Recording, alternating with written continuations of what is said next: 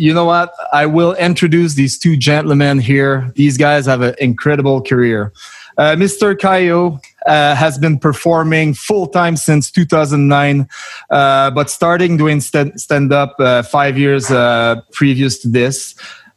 He and Montreal comic Derek Seguin headlined the Ride for Dad in Whitehorse.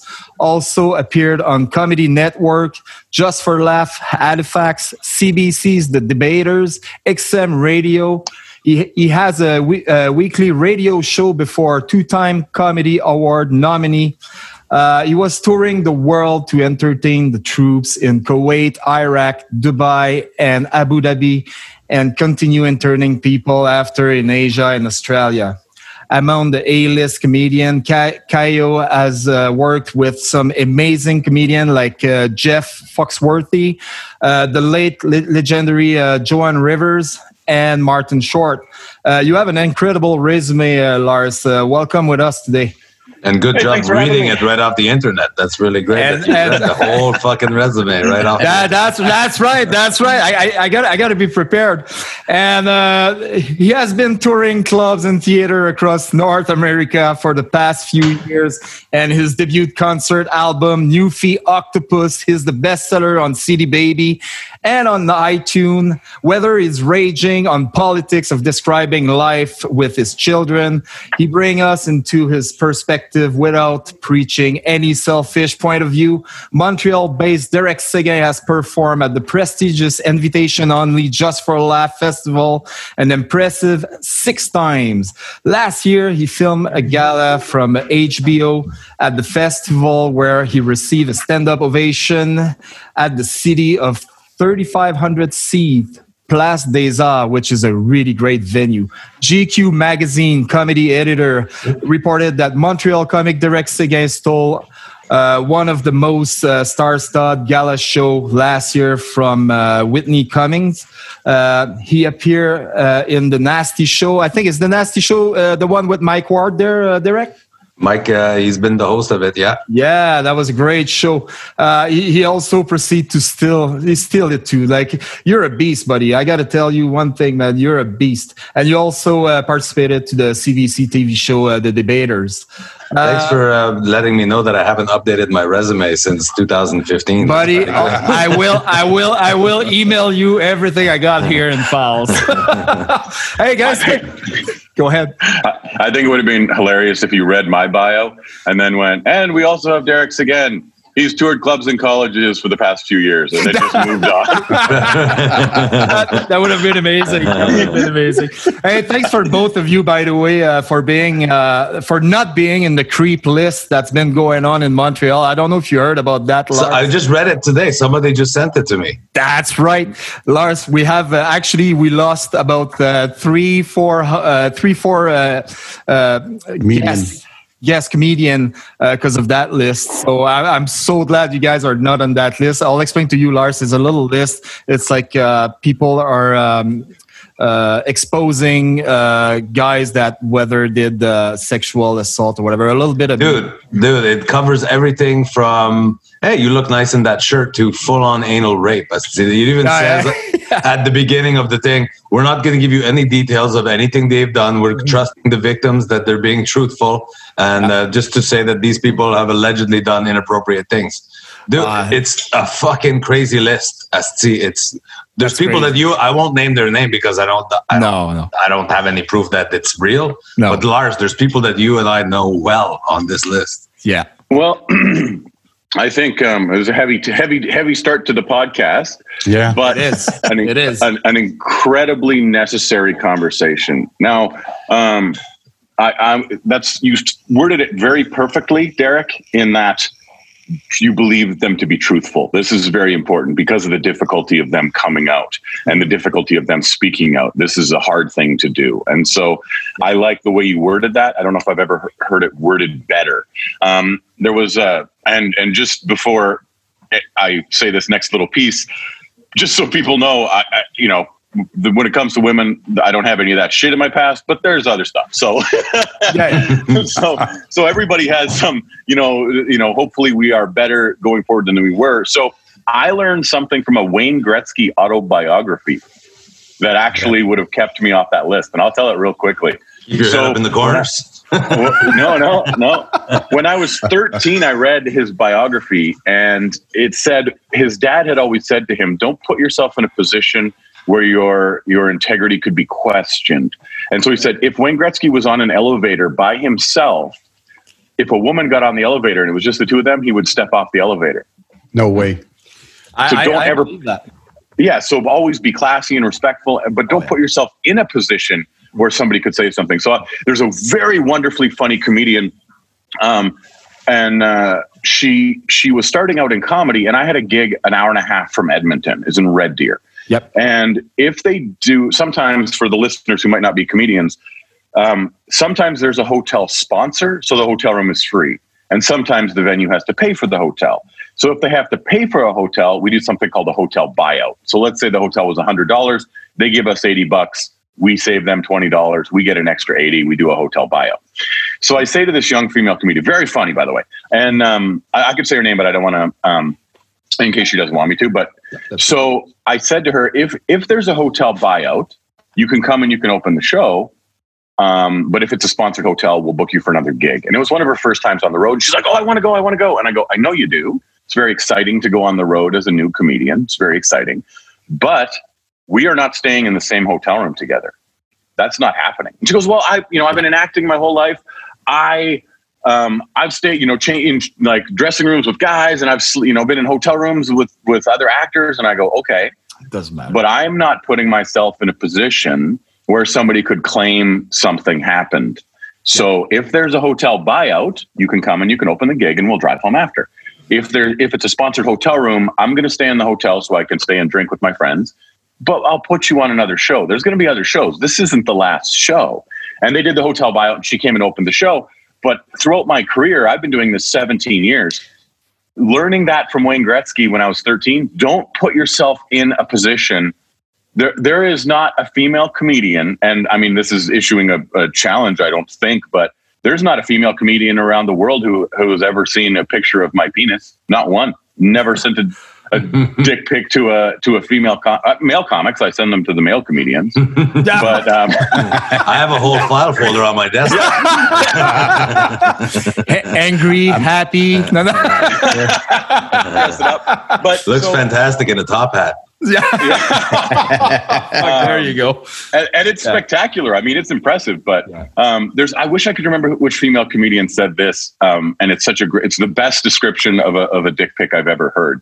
And she said, God, I wish I could credit the joke. If anybody knows this joke, please message me who the author was.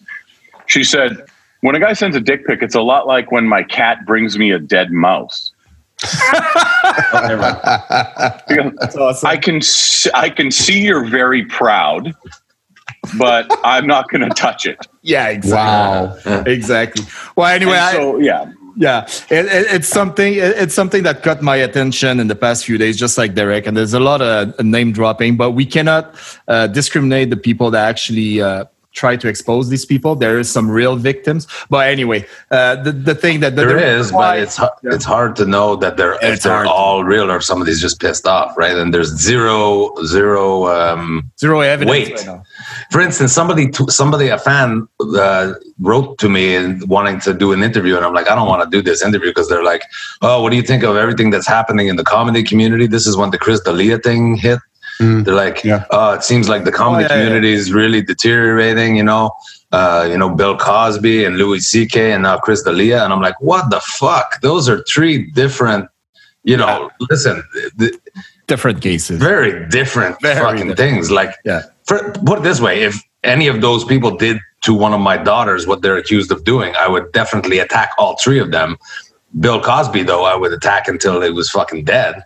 Louis C.K., I'd punch him in the face and be like, dude, what the fuck's wrong with you? Yeah. Chris D'Elia, I'm like, dude, again, it's not what they're accused of, at least what they put in the media. They're not the same crime. It's like when my mom used to say fucking smoking a joint is the same as doing heroin. Okay, both of them are good for my health, Mom, but they're not the same thing. You know what I mean? Yeah. Bill Cosby fucking systematically raping people, drugging them and raping them for 50 years is a little different than can I jerk off on your plant? It's fucking different. Yeah. So having this list in Quebec, as much as I want to empower men and women, women and men, I should say, I should probably accentuate the women part more, to come forward when people do wrong by them.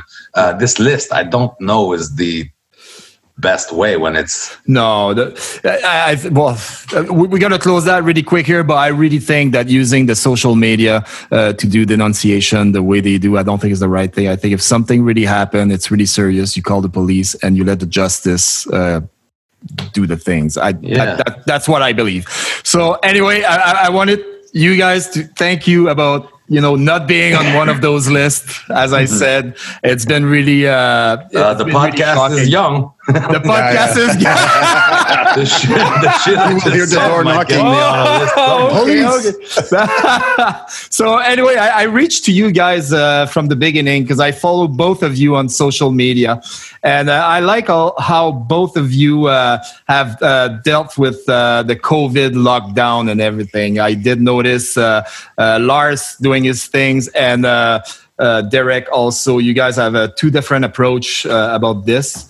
Also, especially when most of the performer has completely shut down, you guys have been really active, which is good. I don't know if you guys follow Derek on Instagram. I feel like we know each other, Derek, in so many ways. From the morning in bed, and with you with the beer and a cigarette, shirtless, standing on your newly built backyard deck.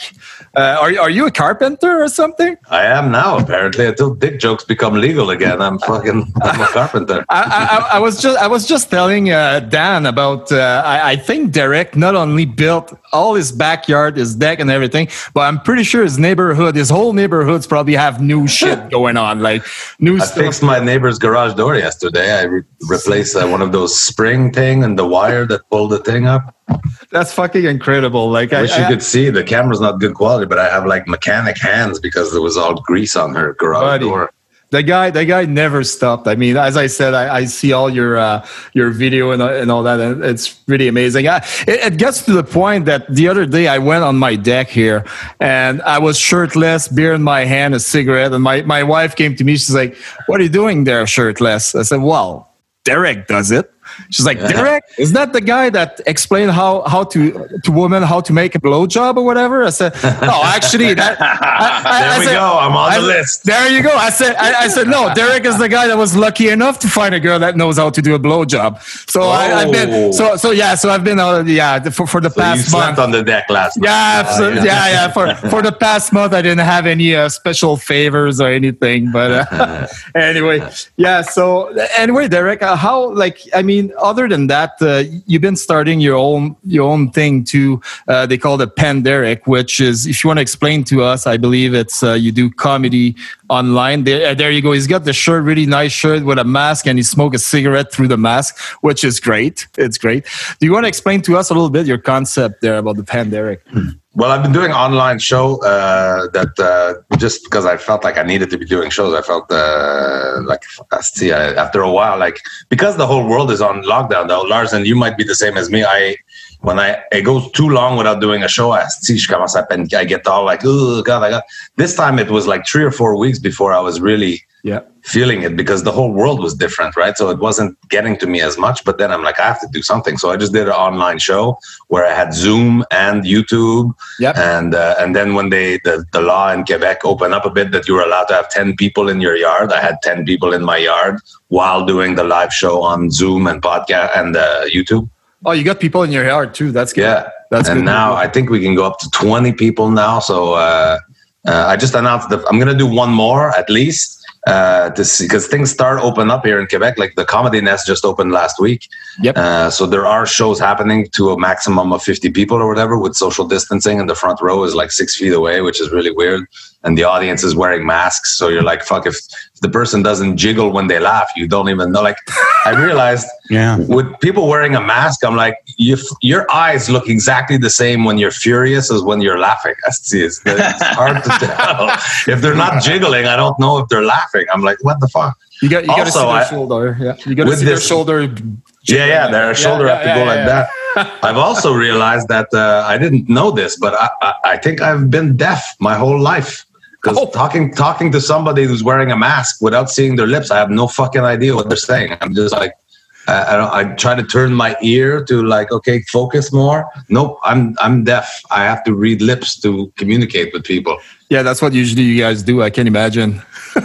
Like I get to the cash at the grocery store and she threw the mask telling me an amount, and I'm just like, I hold up all my money. I'm like, I don't know what you said there. Take whatever you need. How much you need? So get a handful of change. Just help yourself. Whatever. There was a place in Quebec they call the aquarium where you have all the fish and all that, and people would go there, park there, and when they horn or flash their light, that means that they're ready to hook up with you. There was gay people that would meet up in that place. But anyway, just a thought. Just a thought. I hate to be the guy that had to clean out the aquarium at that place. Oh my God, eh? That was the spot, though. That was the spot. Rob Pugh had a great. He described doing the drive-in comedy show, and he said. And I'm paraphrasing, but he said, the thing about being a stand-up comedian, it becomes instinctual to understand which direction the crowd wants you to go. Mm-hmm. So you can feel which, you make these instantaneous decisions on how to go with a joke or which material to use based on how the crowd is responding to other material. And he said in a drive-in theater, without being able to hear their instantaneous responses, you don't know which direction to go with the material, because it's not like you're just going to go up and do this half hour or this 45 minutes. You base that on how they're responding to things, and not having that, it really, you're like, I just have to assume this is the material that I should be doing. Yeah. So Derek, how everything went with, because I remember your first pen direct that you did there. I was following you on Instagram, of course, and I think you had a little bit of weather problem. I don't know if I'm wrong there. And how everything goes, like in terms of response from people. The first one I did, I was overwhelmed with the response to the point where I was like, wow, I have to share some of the money with other comedians that are not, working or whatever. Yeah. It was a lot a lot of people signed in. Every show since then has been a little bit less. But still, we're over 100 people every show. Now I feel I've gotten good at it too. The format is, it was new at first. This is my fifth one that's coming up on July 24. Remain to be seen now that things are opening up. People can go to restaurant and bar and comedy club, even though it's limited or whatever. Will people still want to watch an online show? I'll let you know on July 25th. But it's been fun, and I feel like I found the right recipe too. So I do 25 maximum people on Zoom, so that it's manageable, right? I have one screen of people. It's all fit on one screen. I can see them. I can hear them. And then I had like the rest of the people go on YouTube, which I have comments and stuff like that. But I'm kind of basing myself on the 25 people in Zoom, like Lars said, to see, is this the material that's going to go good today? Yeah. And the last two show I did, because the laws have been lightened or whatever, I was able to have people in the yard. So last show I had like 12 people in my yard, 25 on Zoom, and then like 100 some on YouTube. And I feel like I've gotten the hang of it. Like I switch between, read a comment on YouTube and zing somebody there, and then a Zoom person yawns or whatever. That's awesome. Or their wife walks by. I'm like, oh shit, and then in the crowd. I feel I had fun. The last one I really had fun. I wasn't as stressed about it because I got used to the formula a little bit, and we make a little bit of money out of it too. It's nice. It would be nice to be able to just get on stage again, and but it gives me something, right? To keep me sharp. That's one thing that I know about comedian. Like if you guys are confined in a room, which is your house or whatever, and you don't do anything, you guys go berserk. You guys all have some sort of ADHD or whatever issues. They need to just get it out. I don't know about you, Lars. Like I know you're a guy really, really disciplined. I saw him live many times actually. He's in Edmonton. I'm in Edmonton too. And Lars is the most disciplined, I think, tell me if I'm wrong, but he's on time, always like looking good, timing everyone, and he's managing a lot of people too in those comedy nights. So, well, and that's, I mean, when you think of comedy and the rebellious nature of comedy, you really want to be known as the comedian who's the most punctual.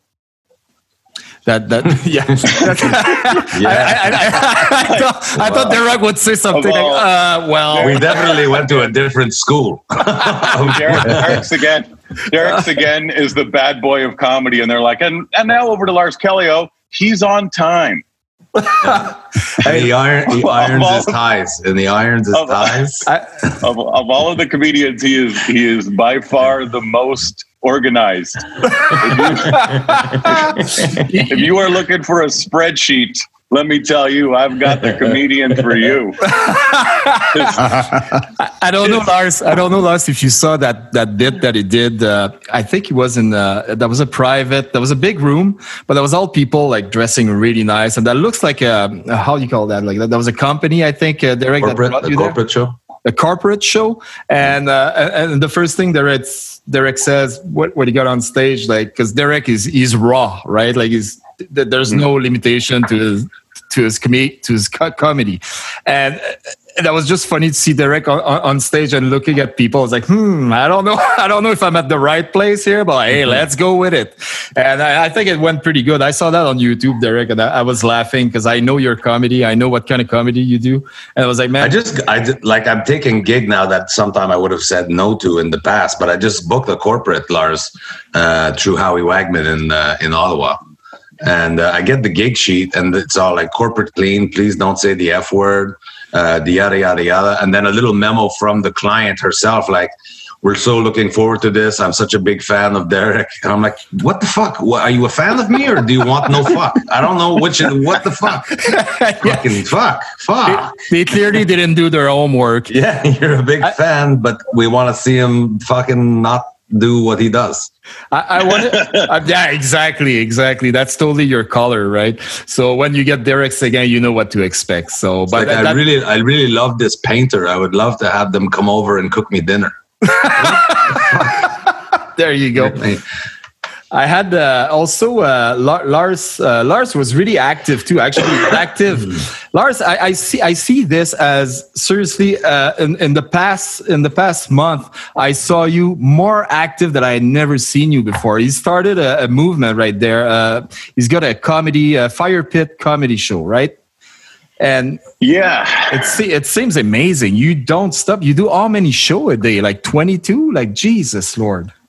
Yeah. So like Derek was saying, and like you were saying, we didn't get into comedy because it wasn't altruistic. It wasn't noble. We got into comedy because we wanted to be the center of attention for an hour. Yeah. Comedy is the most egomaniacal endeavor imaginable. And some of us have, when I was a kid, I tried acting. I was in drama and I won the drama award in grade 9. So I just wanted to be on stage. That's all I wanted to do was be on stage. And eventually we figure out that if we're on stage as a stand-up comedian, we get to be the star and the writer and the editor, and we get to say whatever we want. So it's like when you finally discover stand-up comedy, you go, oh shit, this is the thing. This is what I want to do because I don't have to answer to anybody. Like I can make my own ledger. And if I'm out at all. And so I love performing, and I've always loved performing. And, in 17 years in comedy, I haven't had more than a week off in 16 years. I haven't had 4 days off in the past 10 years. And so coming home from Australia and sitting at home for 46 days, I did a couple of Zoom shows and I was like, I got to get in front of a live audience. And Alberta's numbers, especially Northern Alberta, their coronavirus numbers were so low that they allowed outdoor gatherings right at the beginning of May, like end of April, beginning of May, and they opened it up to 15 people. And the second they opened it up to outdoor gatherings, I called a friend of mine. I called Norm Shaw, who owns a DJ company, and I said, I need to borrow a speaker. And I put on Twitter, I want to do a comedy show in your backyard. And so we did 2 on May 2nd. We did 2 shows on May 2nd. And then the following Thursday or Friday, we did 2 on the 9th. And then the news, like CTV News, came out and did a piece on the shows that we did on May 9th. And they ran it on the following Tuesday. And they ran it 4 times. They ran it twice on Tuesday, twice on Wednesday. Wow. And we had 70 bookings by the end of the week. That's incredible. It's impressive. Yeah, you've done over 100 of these things now, eh? Yeah, last night was 111. Good. So we've done 111 hour-long shows in people's backyards around fire pits. And that's incredible.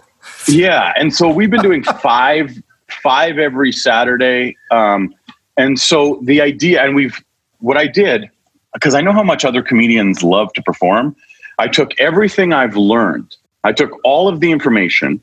So, make sure to bring your own mics or bring disinfectant or ask them to leave their gates open or have the power ready when you get there, or all of the little things that I've learned. And I sent that email to anybody who asked free of charge. Any comedian wants to know how I'm doing this. I just had one from a comedian in South Carolina, and he's like, hey, how are you doing these? I'm like, give me your email address. I'll send you all of my information.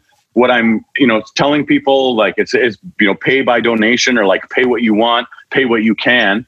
And I send this entire template of my fire pit comedy tour, and I just send it to them free of charge. You can have it. I don't want money off it. I don't want to, I just want, if people are able to do this in their region, like, certain Florida, they can't do it because they haven't opened up outdoor gatherings, or there's certain places that haven't opened up outdoor gatherings, but they're now doing this fire pit comedy idea that I had. They're doing it in Las Vegas, in Houston, Texas. They just did 2 shows in Brisbane, in Tasmania and Australia. They just did one yesterday in Dublin, Ireland. Jeez. And so, awesome. And so they're Big Daddy Taz is doing them in Winnipeg. Miles Morrison's doing them in Saskatoon. Tim Nutt's doing them in Kelowna. We have people on the East Coast, and I just took my everything I've learned, and you can just have it free of charge. I don't want to, I don't make money off it. I just want to be a comedian. That's all I want to do. People have said, are you going to keep doing this when this is all over? Are you going to keep doing the backyard comedy? Are you going to keep doing the fire pit comedy? Fuck no. Absolutely not. and if you do, it won't be pay what you want. It'll be pay what Lars wants. Yeah. And so awesome. There's so many little things that I've learned in doing this. Like, I never thought this.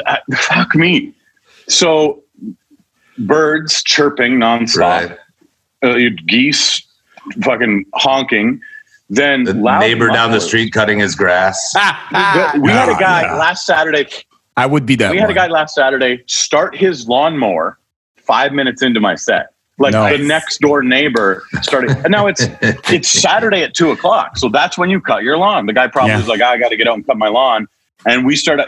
I've had fucking weed whacker whippersnippers, and it's funny, So this is fucking unreal. So the loud mufflers get you, and the sirens get you, and the traffic helicopters have been over top of us like a whole bunch of times. Like the police helicopter came over us in one show. And so it's all of these little distractions. Yesterday, a fucking hot air balloon took off right next to the show. Get the hell out of here. Really? There's a video. Yep. Go to Fire Pit Comedy on Instagram or Twitter. If you go to Fire Pit, there's a fucking balloon. I was yelling. I turned the speaker towards the hot air balloon, and I was yelling at them. And they were taking pictures from the hot air balloon. We're trying to find out if we can find the pictures from the hot air balloon. Because I'm like, get the fuck out of here. I'm fucking sick. Like, so I'm being heckled by lawnmowers and mufflers and sirens and geese and dogs next door and fucking hot air balloons. And like, you've never been at a comedy show and had a hot air balloon take off in the club. Like, you're like, there goes the fucking hot air balloon again. I can imagine Derek shirtless with his beer, cigarette, yelling at the fucking guy in his balloon. That would be it would have been hilarious. That would be priceless. Just fuck with their head, you pull out your bow and arrow, like, heckle this! There you go. You're coming down right now. So, speak of heckler, that's something that I was really wondering. In 100 shows, whatever you did, 100 and something, did you ever have like Uncle Tom in the back of the, just half cut, trying to talk louder than you and heckle you? Like, how you deal with that? Because you're under turf. So I learned Uncle Tom. That's a great choice of words. Uncle Tom. That's good. That's my uncle. He likes to show his. Yeah. Anyway. Okay. Yeah. So because it's their backyard, they really do have a little bit more freedom in their own minds to talk to you. So a lot of times they appreciate that you've made the effort to come to their house. So they're appreciative and they get it. And they haven't seen live entertainment in 90 days. So there is a little bit more reverence than I thought there would be. Like people really respect it a little more than I thought they would. But because it is their backyard, you have to handle them with kid gloves. You know, you can't just lay the hammer down on people. And so there was one. It was a lady's birthday. She had turned 35 or something, and her best friend was drunk, and her best friend was lippy. Oh, nice. And I lit her best friend up like a fucking pinball machine, but I couldn't get mean, and she was just not like for the whole 60 minutes. She was just shouting stuff out. If this was in a club, I would have annihilated her. And it was, I was just like, I can't, this is the birthday girl's best friend. And you're there trying to dance this tightrope of trying to get her to shut up and doing it funny. But at the same time, like she is fucking up the show. And so it has made it, I'm grateful that people have respected the show more than I thought they would, because we haven't run into that problem too often. But at the same time, the couple of times it has happened where it is a drunk idiot. And I mean, we've done, I've done shows on a Greyhound bus. I've done shows at a zoo. I've done shows, in 5,000 places. So I know library, in a library, Winnipeg Comedy Festival. Did you do that, Derek? Library? Yeah, we do. That's every year we do one in the library in Winnipeg. Really? Yeah. Fuck, every time I go there, I talk a little bit. Everybody's like, shh. Yeah. How the fuck do you achieve that? I'm using the free internet to jerk off at the library. Yeah. That's it. Delete stories.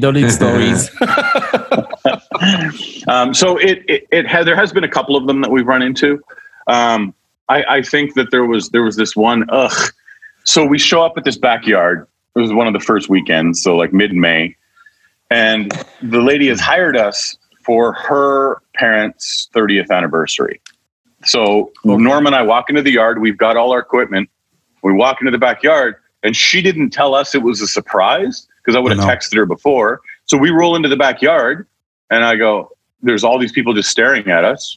And I go, hi, I'm Lars. This is Norm. No like, idea.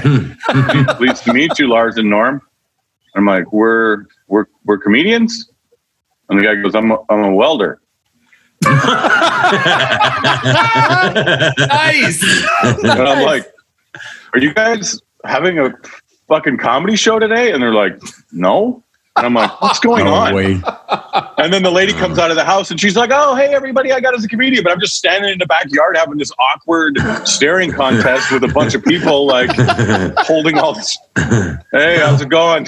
Oh, thank God you're a welder. My exhaust manifold is just falling off my car. I thought I'd come and see if there was a welder around. Oh, fuck. Yeah, so, it's been. And so on the Canada Day show, we had 3 shows on Canada Day, and it was raining, and the last show was a torrential downpour. I mean, it was pouring, and they had a tent that they could have set up for me, but it was the last show of the day. So I'm like, no. And so I did an hour of comedy standing in the rain, looking like I was in a cartoon, like just pouring down on me. I saw that. It was so, it got so funny because I would go, well, it's got to let up eventually. And you know the sound when you hear the rain hitting a roof, and then you can hear it start to hit faster, and like it's raining harder now and the drops are bigger. I'd be like, it's got to let up eventually. And then when I said that, in that moment, the rain started coming down harder. And I'm just standing there like, fuck. So, it's been a real learning experience, and the distractions make it really good. Like Derek navigating his Zoom and his YouTube stuff. And as he figures it out, as we learn how to make everything work, I've realized, I figure we're working 4 times harder than you would at an indoor venue, just as an estimate. I did this in my ledger. Like I have a spreadsheet where I've measured it out. And I've done the metrics of it. There you go. You go. I know. I figure we're working 4 times harder for a quarter of the usual money. So it is maybe not quite 4 times. It's probably more like pi. We're working pi harder. Yeah. 3.1415. There you go. 7.9. That's funny when you said you got there and they said, "Well, I'm a welder." I can imagine Derek said, "Well, okay, well, what are we building here?" He would have his spouse say, "Okay, well, let's weld. Fuck it." That's awesome. Tell me, Lars, you said it's pay what a lot of them were pay what they want, donation, whatever. Have you been more often pleasantly surprised or disappointed? Good question. So I really wanted to make the show I just wanted to perform live again. Right. And so the first couple of shows we did for free. I just said, I just want to do a show. Nice. Good. And I didn't even think about charging for this. I didn't think the idea would take off. I thought I would do a half dozen shows. Like I thought I'd do 6 shows. I'd get my, fix for a little while until things started opening up indoors. But then CTV and then Chorus Radio and everybody featured it. And, some places wrote articles about it. And so it took off, and we've been, so I didn't charge anything for the first 3 shows, nothing. Just, I didn't even think about charging it. Then when we came up with the pay what you can idea, I really stressed that if you're on assistance, if you're on CERB, if you have kids, a mortgage, don't buy a ticket when you see me in the future. Right. It'll come around.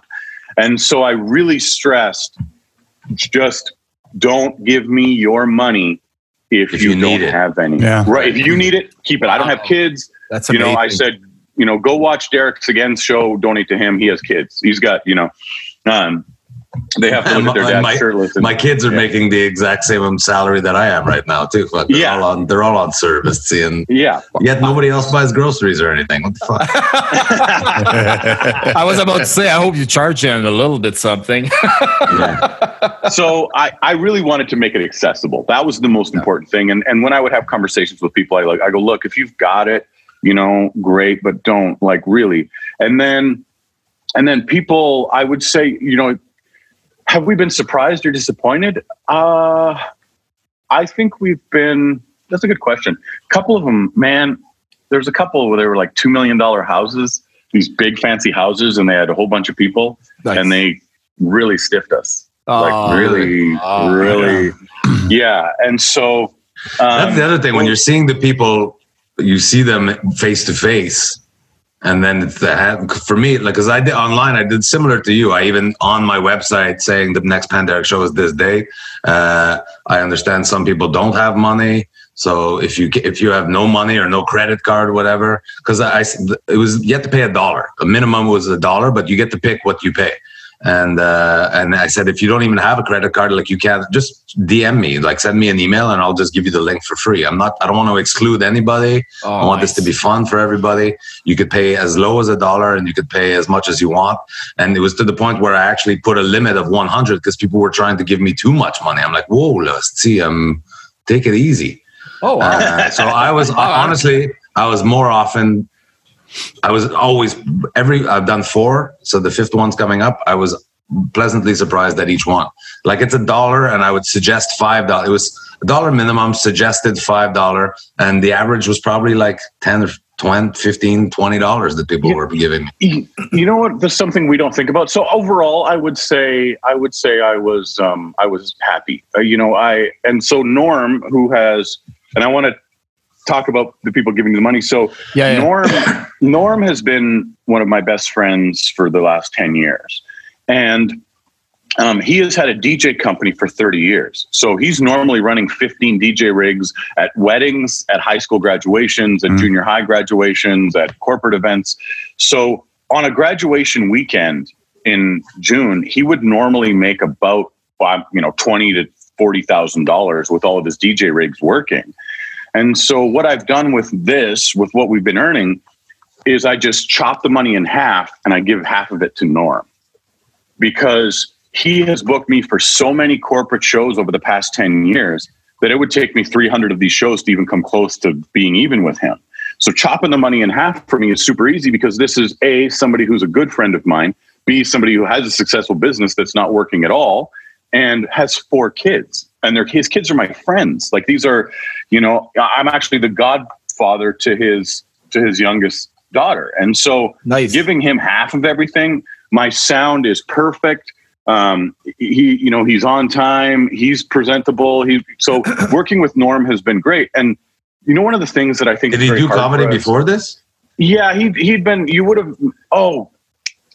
might have met him at Okanagan when you came out and did it, but you would have met him just briefly. He wasn't doing long sets, but I think we might have put him on a show or two with you, but it would have been like a 5 to 7 minute spot. So he's been doing comedy for 7 or 8 years, but not like, because he has a business and he has all kinds of other endeavors and 4 kids. He wasn't doing a lot of stage time. So he's certainly done a lot more stage time. Did you had any guesses, by the way, in your shows? Did you had some special guesses with you? Oh yeah. So we've actually been so busy that we've sent out other comedians on their own shows. So Norm has been providing DJ equipment to these other comedians. So we've done 14 other shows that we weren't on. So altogether, we booked about 125 of these. But and if people want to see, all the pictures are up on the Facebook page, Fire Pit Comedy Tour. So if you go to Fire Pit Comedy Tour, and to answer your question from before, Norm has asked people to stay away from the Fire Pit name. So call it like Backyard this or something else other than Fire Pit. That way Norm can have this when it's all done. And so 14 other shows here that we've done, but we've also put on other comedians, and didn't matter how little or how much time they did when they came and bounced on our shows, we've paid them. So everybody gets their share. Everybody gets, because it's like Derek, where he has such a following, and there's a lot of comedians who don't have Derek's following. And so if another comedian were to try and attempt what Derek is doing, it might not have the same response. And so for him to try and take this and share it, I feel like that's how I feel, where I'm doing a fundraiser on my birthday this year in Edmonton on July 21st. And it's for the Christmas Bureau. And I want to take this good fortune that we've had, and I want to share it with anybody who's in need, because performing is all I wanted to do. And when Derek says that these people are, giving him money, and you realize the response is more than what you thought it was, giving people, paying for something like this, it's a real service. It's entertainment. They're paying for entertainment. They like you as a person. They want to do this. And somebody just said this to me yesterday when I was like, I was like trying to be dismissive. They go, no, it makes people feel good. It's proven that it releases endorphins when somebody donates to or pays for. So when these people are doing this and paying you for your time, Derek, you're one of the best comedians I've ever seen. And these people want to pay because A, they respect what you're doing, and B, because it makes them feel good to pay and know that they're helping me out.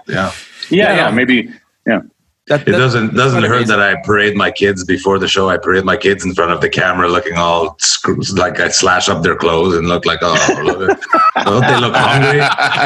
They look so hungry. Yeah, that's awesome. Just walking by with an empty bowl and a spoon, please, sir, have some more. With some ice cube in the bowl, Yeah. Oh my God, there. Ice cubes? What are we, rich? We can't afford ice cubes. Just water. That's for rich people. Yeah. No, that's amazing. That Derek, I didn't know the full concept, because when I looked at your pen, Derek, first of all, I missed it, and I'm sorry for that, because I would have definitely participated to it. And the next one on the 24th, I'm already I'm waiting for it. I'm excited for it, and I think it's amazing. Like, I didn't know the way how you guys take money, and especially for Lars too. I know Lars been so busy. I've been looking at him as like fucking unreal, and I didn't know that Lars, that you are kind of almost like a free spirit. You pay what you can and all that kind of thing. Yeah, it's easy. We just want to perform, and I think it's hilarious. Every time somebody tries to, and I'm glad you guys are here, and I'm glad you guys are comedians and fans of comedy, because too often people want to attribute this to a noble effort. They're like, oh, it's so great, you're bringing laughter to people. And I'm like, I don't give a fuck about the people. I want to be the center of attention for an hour. I want these people to have to sit there and listen to me talk about what I think is funny for an hour. And I go, it's great that they laugh, but this is because I'm an egomaniac. I know, right? And in our old life, before this went sideways, and the finance part was, you finish a show and they're paying you like $5,000, and they're like, "Oh, thank you so much for coming." And I'm like, it's really my pleasure. I was just say whatever the fuck I want. You paid me money. You actually set me up at a really nice hotel. Thank you. And they're like, no, thank you. And I'm like, all right, but I'm serious. I'm really doing better in this than you are. I just talked about my dick for $5,000. This exactly. Is really great. Yeah. That's awesome. I really like that. That's freaking amazing. And anyway, Lars. We're so lucky to do this, and this has shown me how lucky I was before, and I still consider myself to be very lucky. Good, I'm sitting in my home. My children are fed. I still am able to, survive. I just stopped paying my mortgage, whatever, but I'm still totally fine.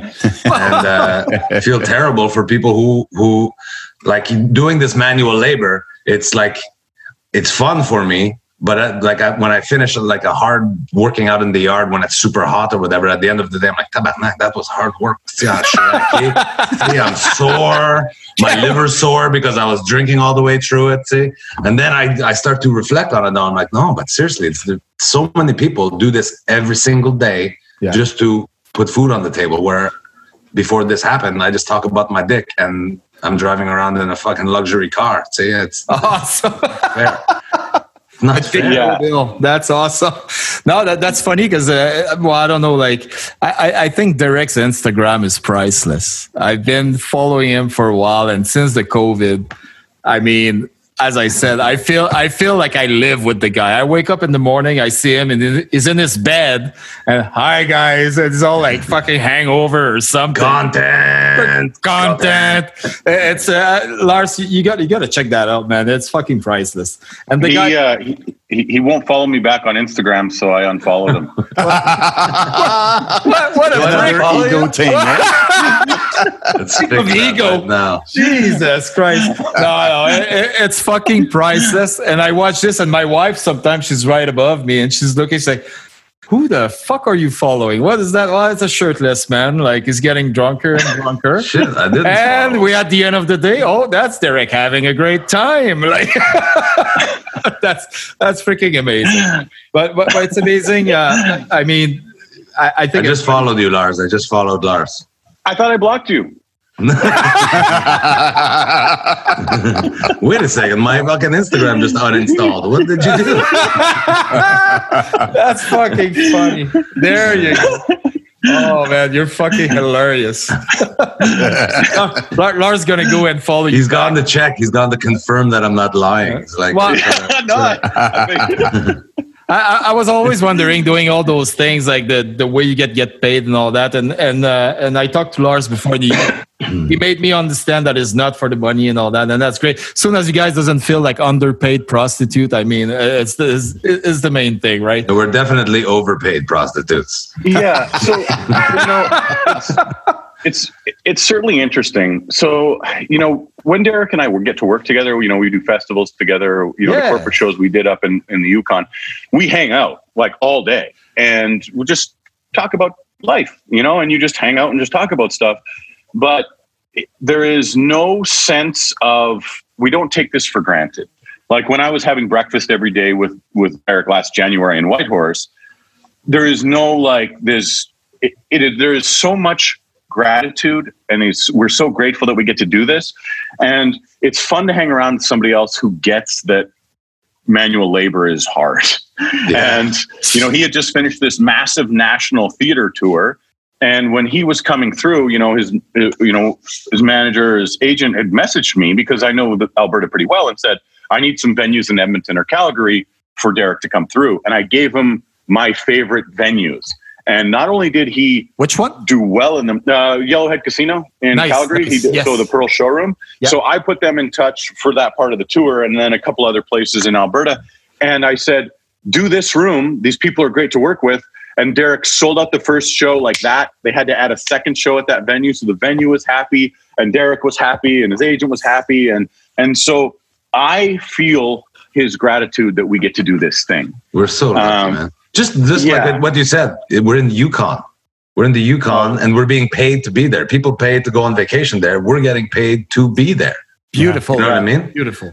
Like I have when I'm in Alberta, actually, I have a pilot buddy that flies me around because he was a fan. And then he was like, hey, I'll take you flying. And I'm like, that sounds awesome. And my kids are like, you're going to go flying with a stranger? What if he smashes into a mountain? I'm like, fuck kids. He owns a plane. He's got a lot to live for, this guy. Like, why would he smash himself into a fucking mountain? That's the last thing he wants to do. I'm like, I get to fly, and now we become friends. And like, so if I'm doing like Edmonton and Calgary back to back, he'll fly up, pick me up in Edmonton, fly me down to Calgary. Like, talk about traveling in style. I tell big jokes and I have a private pilot. We're so lucky. We're so lucky. Like Lars travels the world doing fucking jokes. Unreal. It's so cool. We're so lucky. Yeah. So if you have comedians who listen to this, one of the things that I think I've been really, really, really lucky is that. So in 2015, so 6 years ago, I messaged a very funny comedian named Marcus Ryan.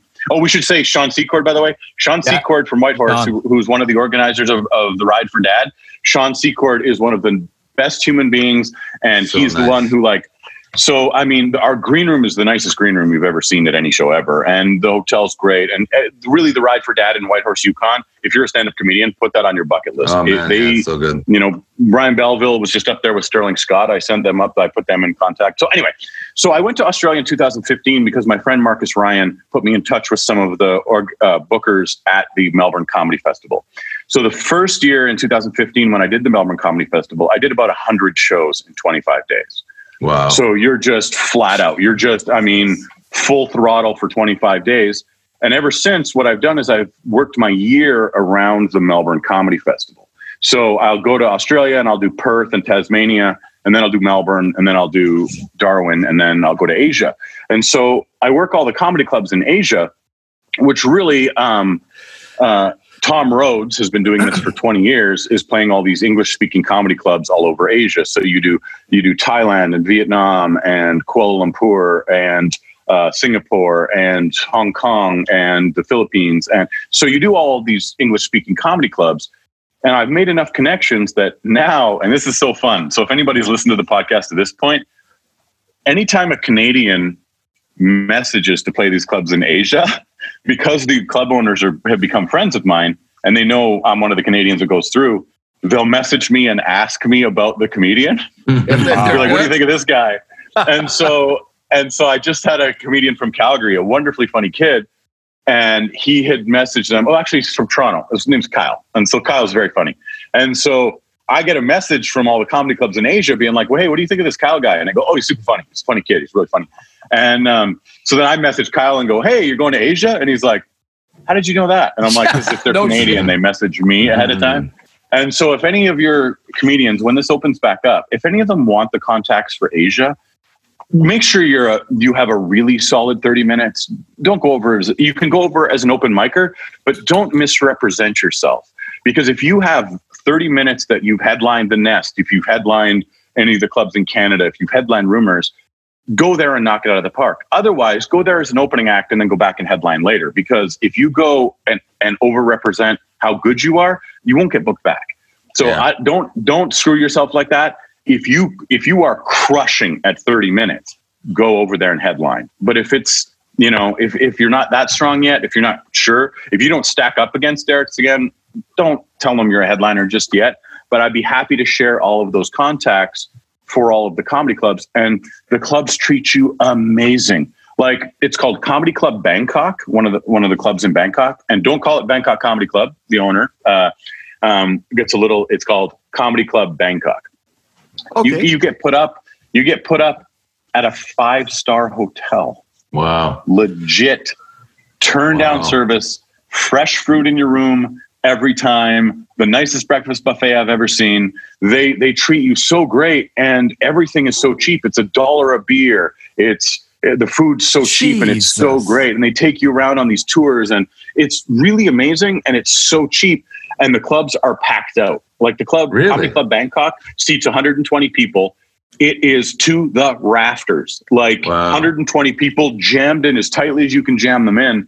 And here's a self-important moment that when I see somebody crush like Nikki Payne crushes, like I've seen Nikki Payne kill so hard that I can't ever imagine coming close to that. That's killing.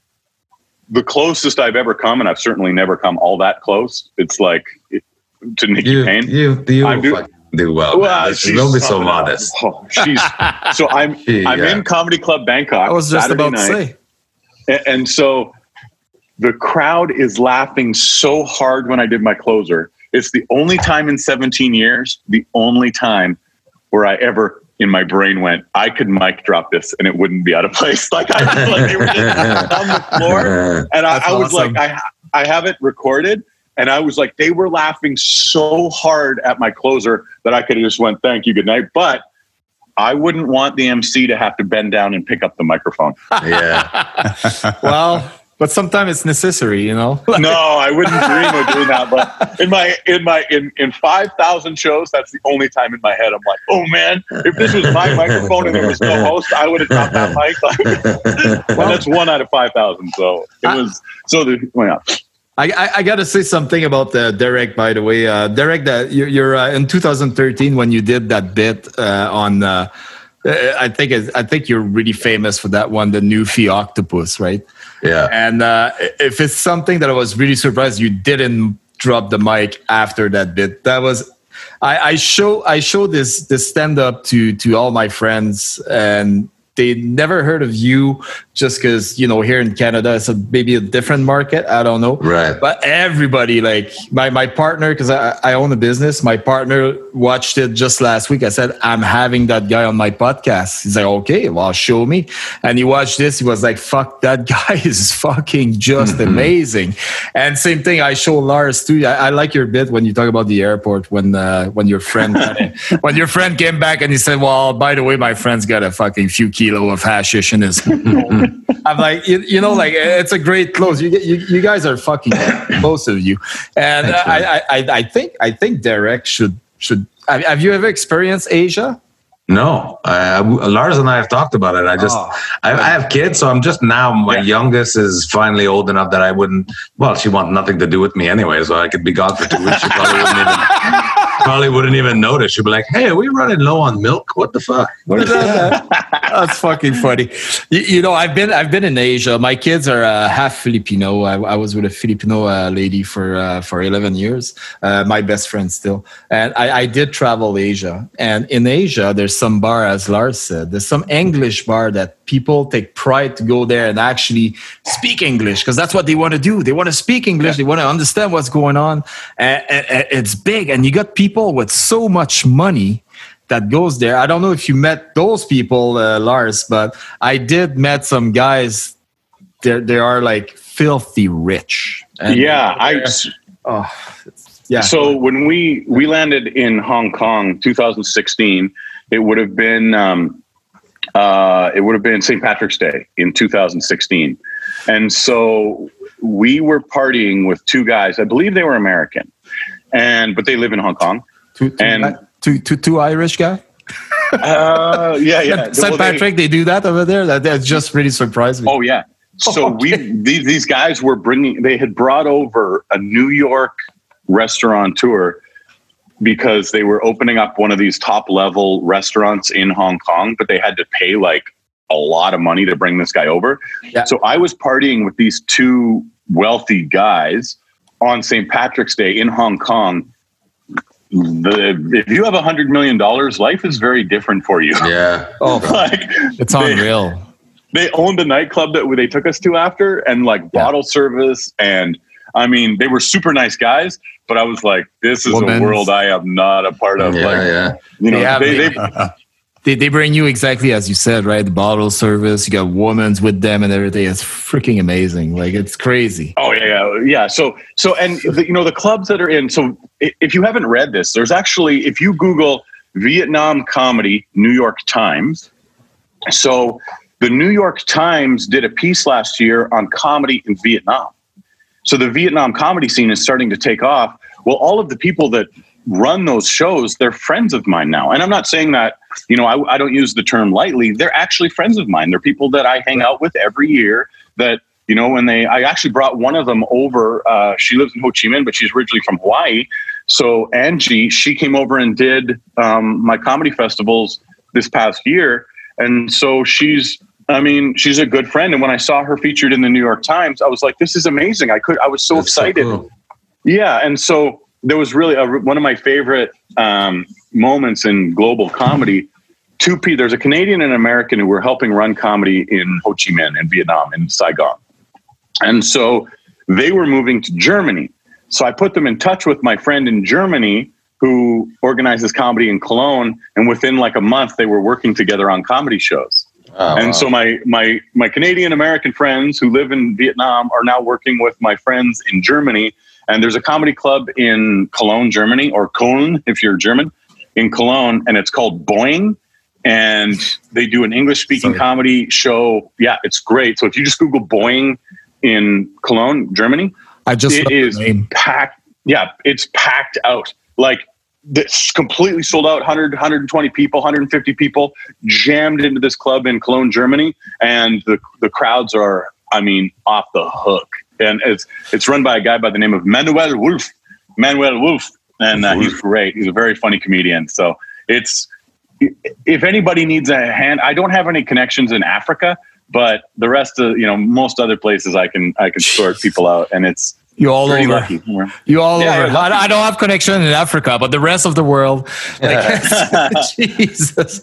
I'm stoked now. It's time for Panderic to go international. Well, I was about to say, Derek, you guys should fucking connect, and you need to expand. Like, Derek is a fucking beast on the stage. Stage. Man. No, seriously. Like, even Lars. As I said, I saw Lars live. And I saw Lars like managing so many comedians and giving his intake. He helped a lot of people here he helps a lot of comedians. He's quite thoughtful that way. He's he's my hero. Here is my. Well, do you have a tattoo with his name on? Now I follow him. I follow him on Instagram too. So you see, Derek, you just enter a new world. But I think for Lars to see you Instagram, I think that's going to be even more entertaining because you're the fucking man on Instagram. I gotta say that, man. You make me laugh every day because you're just content. I still don't even understand how it works either. I'm always talking. It's only 1 minute. I'm still talking, and it's like the fucking thing's not recording anymore. I'm like, I guess those last 20 seconds weren't that important. I'm not going to start over. I've got life to live.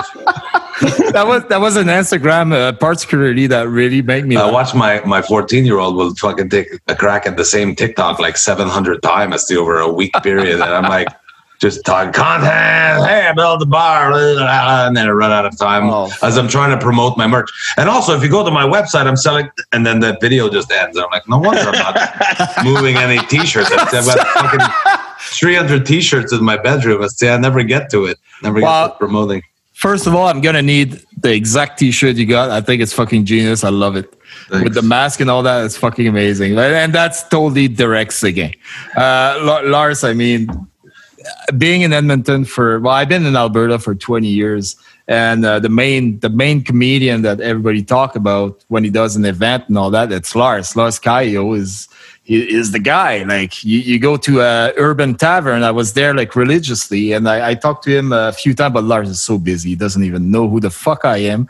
Which sure, fine. It's like you're easy to identify. I got your business card still because I was partner in the bar, but unfortunately the bar went down. But whatever, I wanted to bring comedian, but it never happened.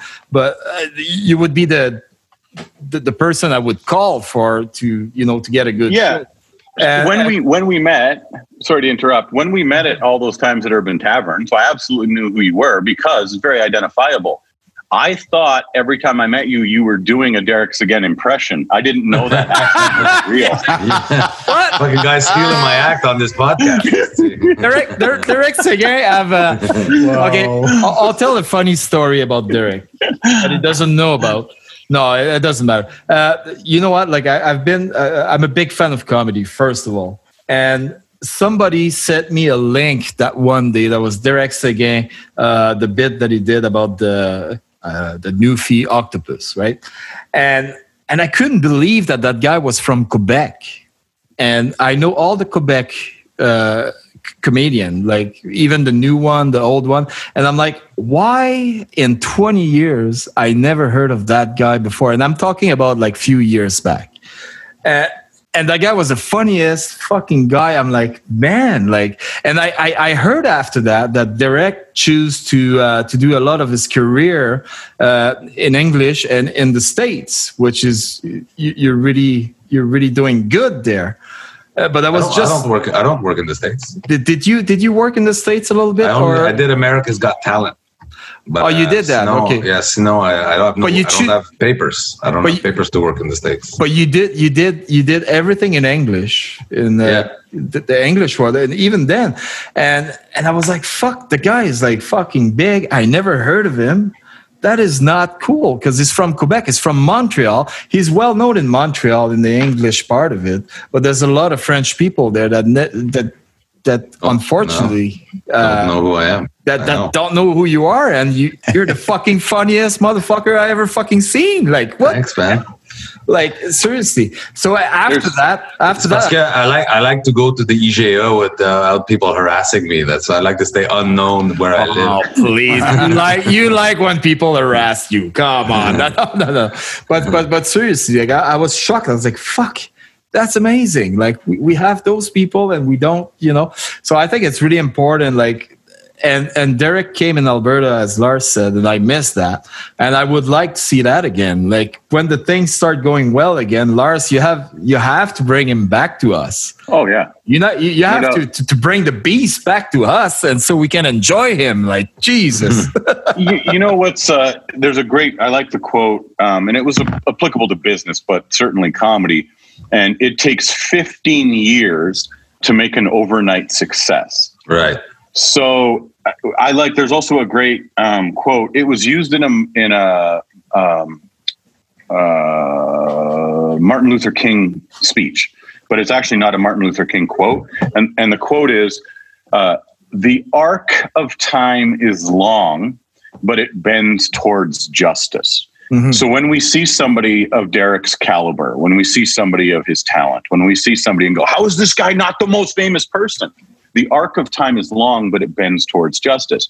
Now, as Derek tours the country, his venues are getting bigger and bigger, and now he's in theaters. So when you saw him 2 years ago, as he was in that 14, 15 year just about to break. And I mean, that's when Russell Peters broke. That's when Kevin Hart broke. That's when like all of the big names did comedy for 15 years. And then they became the name that was, that they earned it over time. And so I love you seeing somebody and you go, how? And so for Derek to make a deliberate choice to do comedy in English and saying like, I'm going to do this because I see a niche here where I can get to these places that nobody else has thought of. And so, or very few people have thought of. So I like it when somebody sees a comedian and go, how's this guy? It's like when we all discovered Mitch Hedberg. Definitely. Mitch Hedberg in the beginning, we're like, how's this guy not? And Mitch Hedberg has a line where he goes, people ask me why I'm not a household name.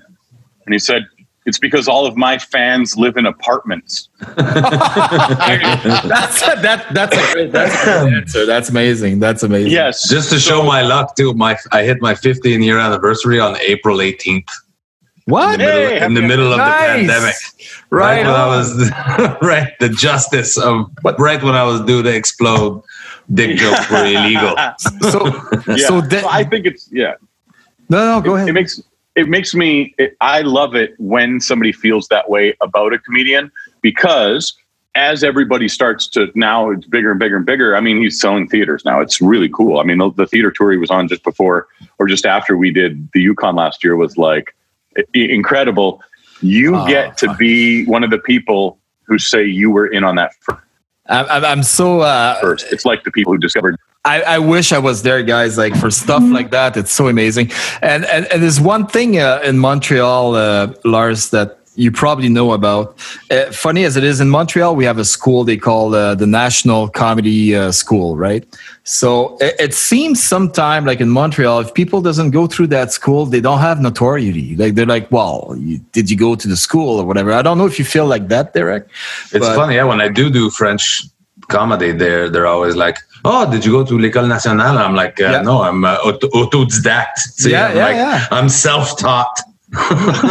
And they're like, oh wow, ça se fait down. Yeah, interesting. We didn't know that it was possible. It's such a weird thing. I think the École Nationale de l'Humour, that's the real name for it, Lars. It's a great place to learn stuff, but I think being a comedian, I think it's something that you're born with. I think because comedian will notice everything that's going on around them and they will make a story with it. And I don't think it's something you can teach someone. If I go there myself, I'm not a comedian. And even if I want to become a comedian and they teach me those things, I don't think I can achieve that. I think it's something natural that you got inside you. Because you, Lars, per example, you never went to a school for this. The beauty of the l'École Nationale de l'Humour is if you have $20,000, you at the end of it, they send you on tour to do theaters. But you pay $20,000 to get on a theater tour.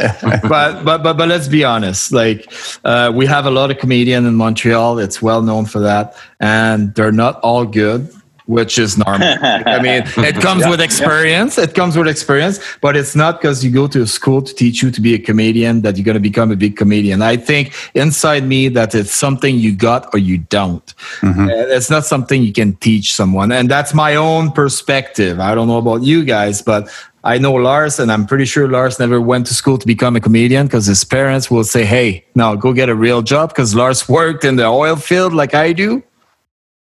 Yeah, it's well, my parents were professional musicians. Mm-hmm.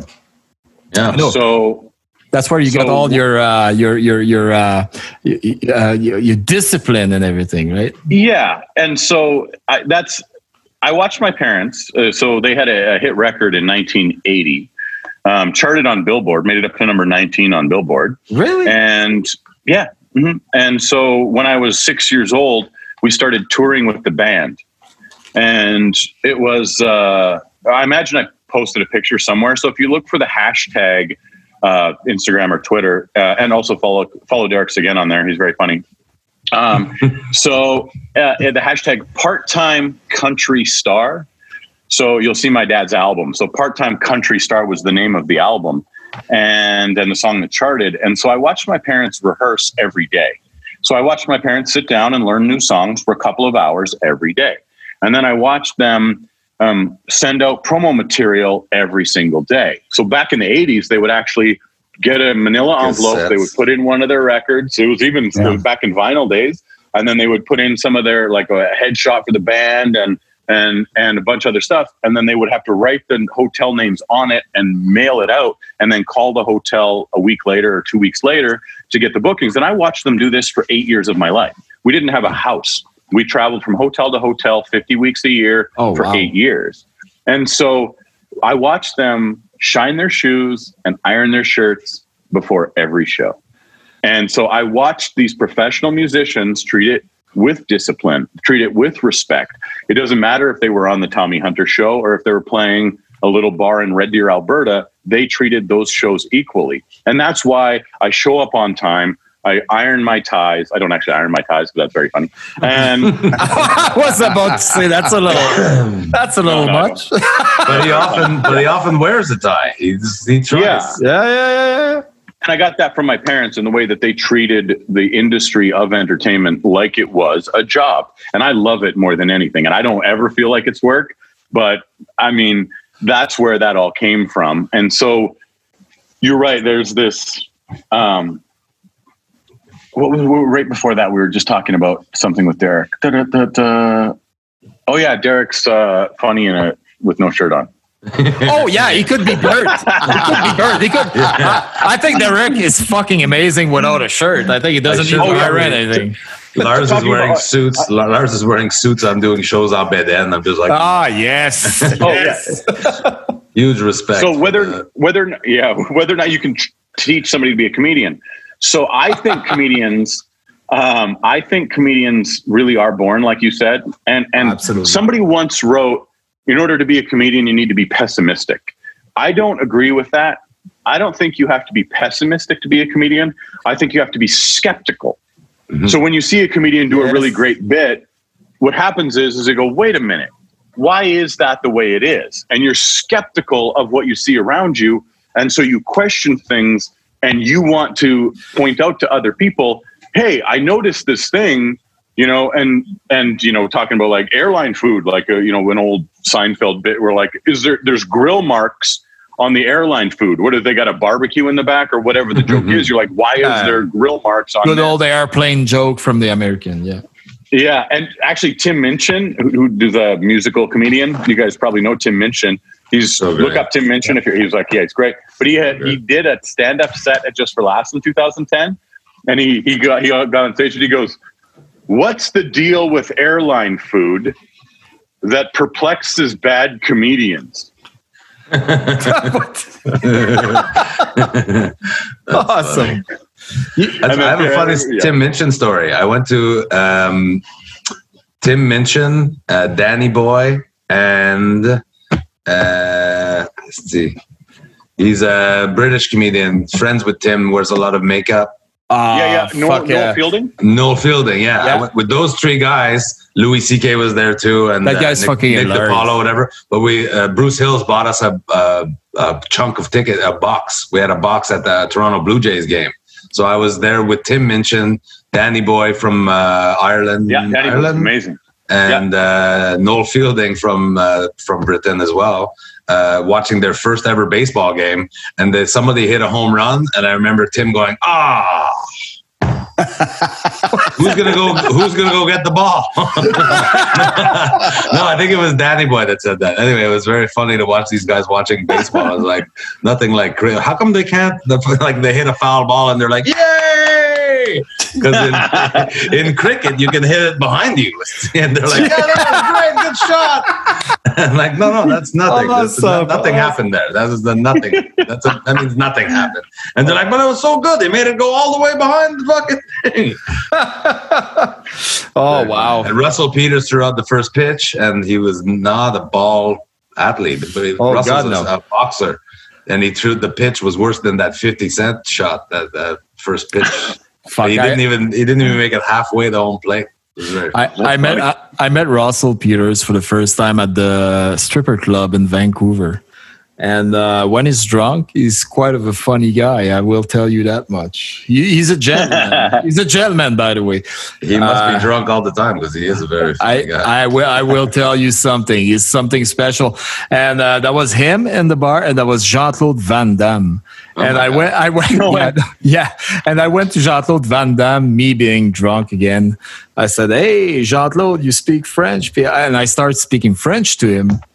And he looked at me after, like, I would say 2 minutes of the conversation.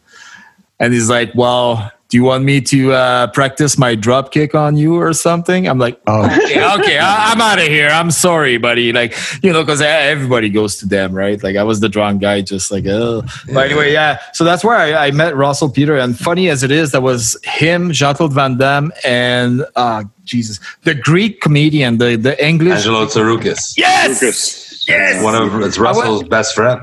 Buddy, yeah. I was... That guy is funny. He's amazing. Hilarious. What a good time. But anyway, yeah, that was my experience with that. But you guys keep your COVID pretty busy. I wish I got in lockdown too myself because I had a little cold, and I've been told that I have to stay home, and I spent like a month at home.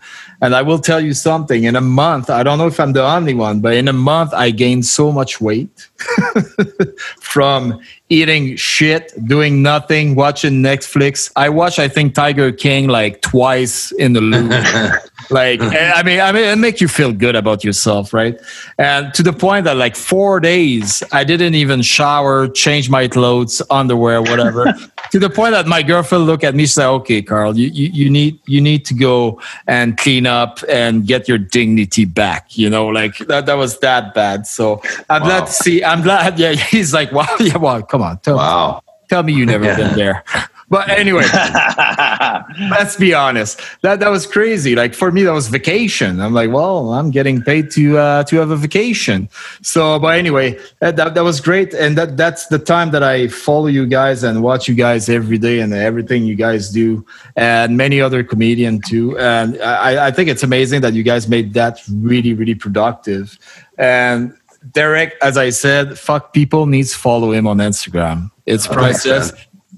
Seriously, Lars, you need to do it. Unblock. I already followed him. Unblock him and watch. You're gonna know everything about Derek Seguin, even to the point that he's fixing a car that, to me, that was a car that should go to the dump. Shut up! We just went to Canadian Tire today to buy new brakes for that same car. Don't say that. My son's sitting right there. He said the same thing. He's like, "Really? $400 for brake? The car's shit." I'm like, "This is the best car you will ever own."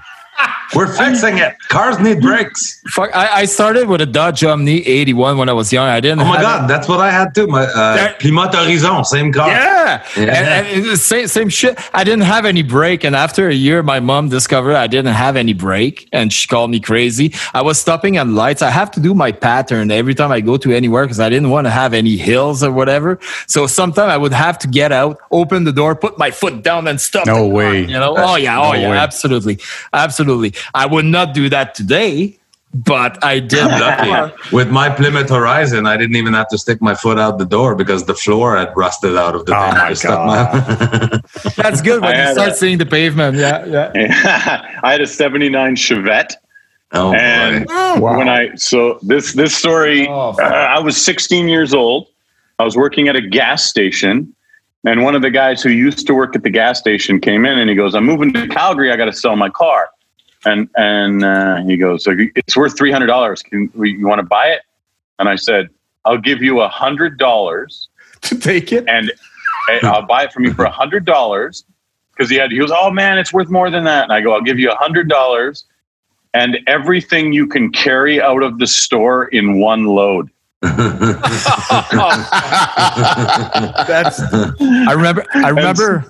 I remember those Chevette, Lars. That was funny because back in the day, we're about the same age. I'm 43 years old. Back in the day, the fun for people that was to take a Chevette and put a big engine in it. They would put like a 8-cylinder in a little fucking Chevette, and they were so proud to just like fucking beat like the Mustang or whatever. Like yeah. 8-cylinder in a Chevette. 2 of the cylinders are in the trunk, apparently. My car didn't have the ignition wouldn't work. So what I had 2 wires that were wrapped around the steering wheel. So when you got in the car, you just had to touch the 2 wires together and it would start the car. And then you just had to make sure they were not together. MacGyver style. Yeah. That's what do you say that? 1979 Chevette. Looks like a MacGyver style, He's like, yeah, that's what we call it here in Quebec, Lars. It's Mike Guyver. Yeah, Mike Guyver. That's right. Called. Yeah, it's good old Mike. Yeah, Mike Guyver. Good old Mike. He's really good at the patentage. Yeah, like tape and Mike Guyver. Fuck. Speak of car, I know it's out of subject and whatever. I had a Capri. I don't know if you remember that. The police car. The Capri? No.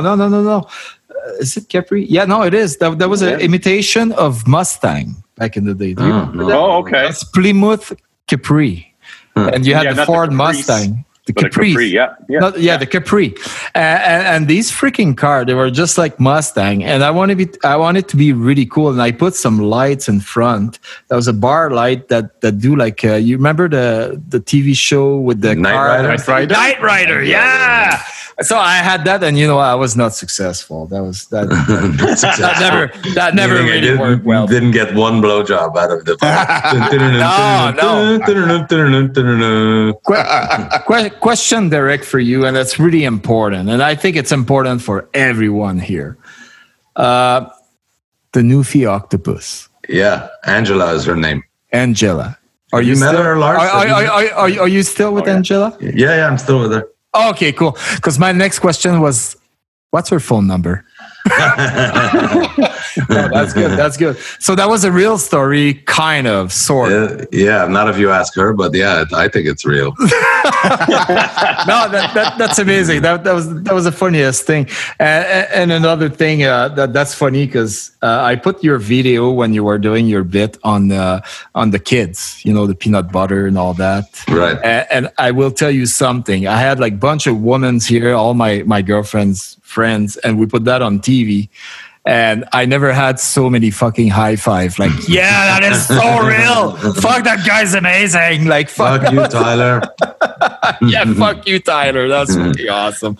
Hey, guys, seriously, you guys are fucking amazing. Thank you for being there. But there's one thing that I want to know, okay? We have the COVID time and all that where everything is restricted. But I would like to know if you guys have any project or something you guys writing. I'm sure you guys did something for the post-COVID time. And if you guys want to talk about it, I think it's the right time right now. Like, Derek, do you have anything coming for you? Like post-COVID, it's all up in the air right now. I have things in my agenda, whatever, but will they happen? We don't know. I'm having things still being canceled for October and November because people are not certain, whatever. But I do have the Pan Derek Volume 5 show happening on July 24th. Yes. Wow, we DerekSegain.com. Fuck, yeah, exactly. Seriously, so what is it, Derek? It's DerekSegain.com? DerekSegain.com, yeah. Pan Derek. The Pan Derek. I will promise T-shirts available and 3 different albums. Here's my latest album called Pan Derek First Wave. Perfect. I think this, Lars, you'll appreciate this. I taped my new album on March 14th. Oh my God. The last night of shows, I taped it. And I was going to try to put out one long one, but I'm like, fuck it. This might be the last shows I ever do. I'm going to release 2. This is the first wave. And the second one's going to be called like End of Times or fucking The End is Near or something. I don't know. Derek, I will commit myself to buy one of your t-shirts for me and my girlfriend for sure. You're fucking amazing. I will buy your album. I fucking love you. You're amazing. You're a beast. Mr. Lars, seriously, I will do something with you, and it's really important. I got a company, and we got employees, and I want to book you, and we'll do that later, but I really want to book you because I need you to come and put a smile in my people's fucking face. They need it. And I think that's going to be amazing. We'll fix something, me and you. Is there anything you want to promote right now, Lars? Is the time for? Yeah, perfect. So I'm working on a new project called Pan Lars. I got my new album here. So everything online. Go. I also sell fire pits. I sell wood. I cut wood. I've actually been selling brakes at Canadian Tire. Wow, that's great. That's great. What I've done, I'm just in the parking lot. So what I do is I buy them for $250, and then I get some young kid to come in and I tell them they're $400. And their dad just buys them out of the back of my car in the parking lot. Take advantage of young kids. Okay. No, I'm just kidding. I'm just kidding. And so, you can, all my dates are actually up at DerekSegain.com. So if you, that's awesome. Seriously, Lars, you've been really busy, but we will keep you busy. And I think it's important, especially here in Alberta. And one thing, seriously, it's really important.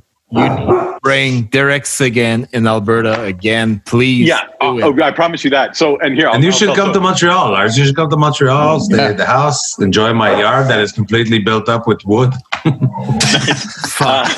So, if people are on social media, my Instagram and Twitter are extra, like the word extra, EXTRA, and then Lars. So, extra Lars. And if you're in Alberta, or actually, you know what? If you're anywhere, and you wanted a fire pit comedy tour show, if your area is opened up, we have friends in every city, every state, every province, every territory. We can find you a comedian. I don't charge anything for it. You're just going to give the money right to the comedians. I'm not a booking agent. I don't want to be a booker. So I just send, and if there's comedians out there who want our information about the fire pit comedy tour, happy to send that to you free of charge. and book a entertainment. You can book a musician in your backyard if stuff hasn't opened up. You can book a comedian, book improv, book somebody. If you're still liquid, if you still have some money and you're working, book entertainment. They would appreciate it. You're going to help keep them alive. And watch Derek's stuff on Instagram. I've been following him for like 20, 30 minutes. That's awesome. And so I'm such a fan of what he does. And every time we get to do a festival together, we get to do shows, he's somebody that I really enjoy hanging around with. He's a friend of mine and somebody who's wonderfully funny. So it's mutual, buddy. I love you. I love you back.